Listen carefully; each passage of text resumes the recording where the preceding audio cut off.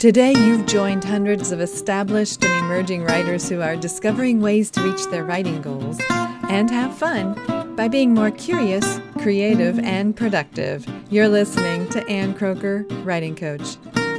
This is episode 160, Ways to Rebrand Yourself as a Writer, Cold Turkey. My dad started smoking when he was a teenager and smoked like a chimney all the way through college and into adulthood. He worked in the newsroom of a major metropolitan newsroom where smoking cigarettes and cigars was the norm, almost expected.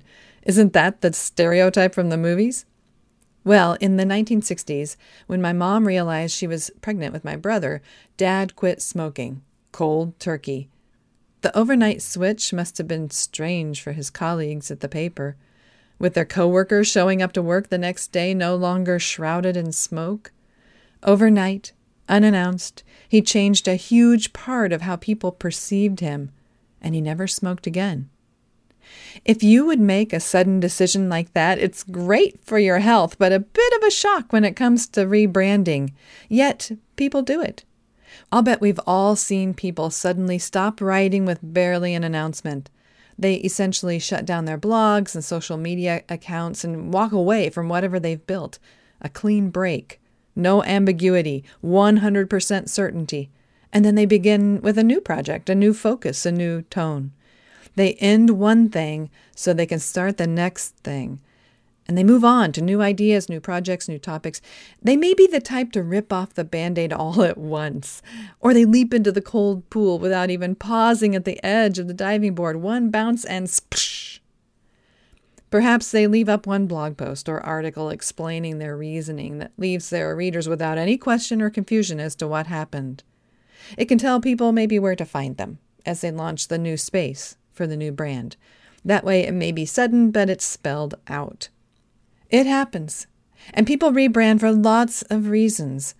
Maybe they grew weary of the subject matter. They got tired of the storyline. They felt drawn to something new. They ran out of energy or ideas. They changed in core ways and wanted their brand to match. For whatever reasons, they decided it's time to move on. A cold turkey switcheroo can throw faithful readers for a loop, but at least they have no question what's happening. It's clearly out with the old, in with the new. If you rebrand cold turkey instead of choosing a slow transition, your longtime readers, while perhaps surprised, even baffled at first, will see right away whether the new brand is relevant to them. Another benefit of a sudden switchover is that the writer gains immediate freedom to focus completely on the new brand. He doesn't have to drag it out over days, weeks, or months. If he's excited about the new possibilities of the new look, feel, and content, he can get started right away building that. An unpleasant possibility is that readers who felt they had no time to prepare or say goodbye leave with a bitter taste in their mouths. You can explain your reasoning sympathetically, trying to see it from their perspective, and you can explain your reasoning clearly, trying to help them see your perspective, but you can't control how they'll feel or respond. Hopefully, they'll see your logic and understand your decision and direction. Even if they stop following your work, I hope they wish you the best. Another challenge of rebranding cold turkey is that it takes time to build the new audience of new readers if you haven't already gathered them in creative ways prior to the rebranding.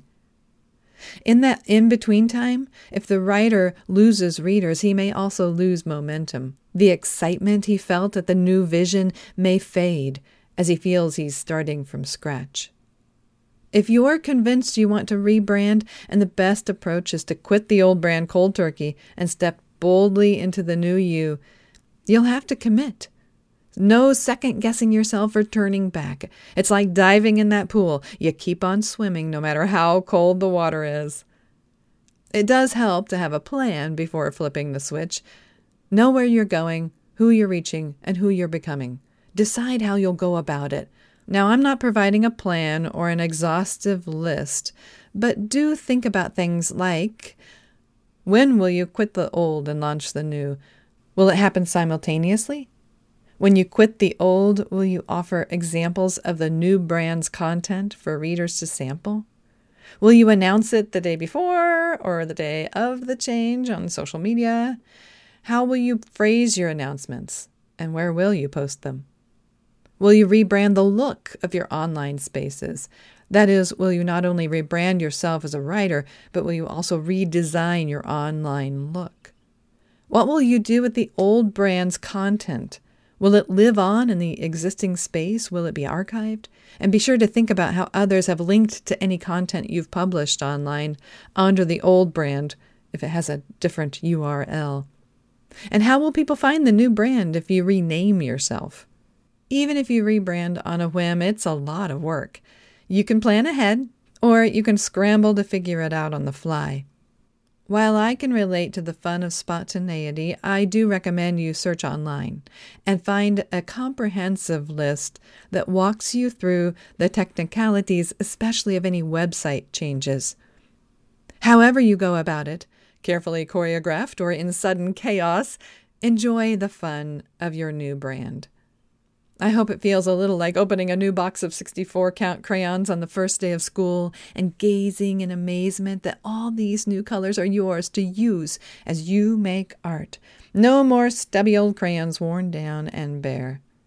You can enjoy this same effect by simply redesigning your online spaces without actually rebranding your core self. But if you do rebrand completely who you are and the writing you produce, it'll help you awaken to a fresh new day full of possibilities. Maybe your sudden shift feels like trading in your old car for a new one. The dealer hands you the keys, you settle into the driver's seat, and you take in that new car smell, and you celebrate that you get to drive this beauty around town. Rebranding as a writer is a big deal, certainly bigger than buying a new box of crayons, and maybe in some ways bigger than buying a new car, although buying a new car would be amazing. But if you've chosen to switch cold turkey to a new brand and abandon the old, pick the day to pull the switch and go for it. Then step on the accelerator and take off as the new you. You may not know what's around the bend, but you can be confident you're on the right road. I'm Ann Croker, cheering you on as a writing coach in your ear, everywhere we may meet. At my website, on Facebook, Twitter, Instagram, in your inbox, here on this podcast, over at Patreon, or even in person. I'm always looking for ideas to share with you that will help you achieve your writing goals and have fun by being more curious, creative, and productive. Thank you for listening.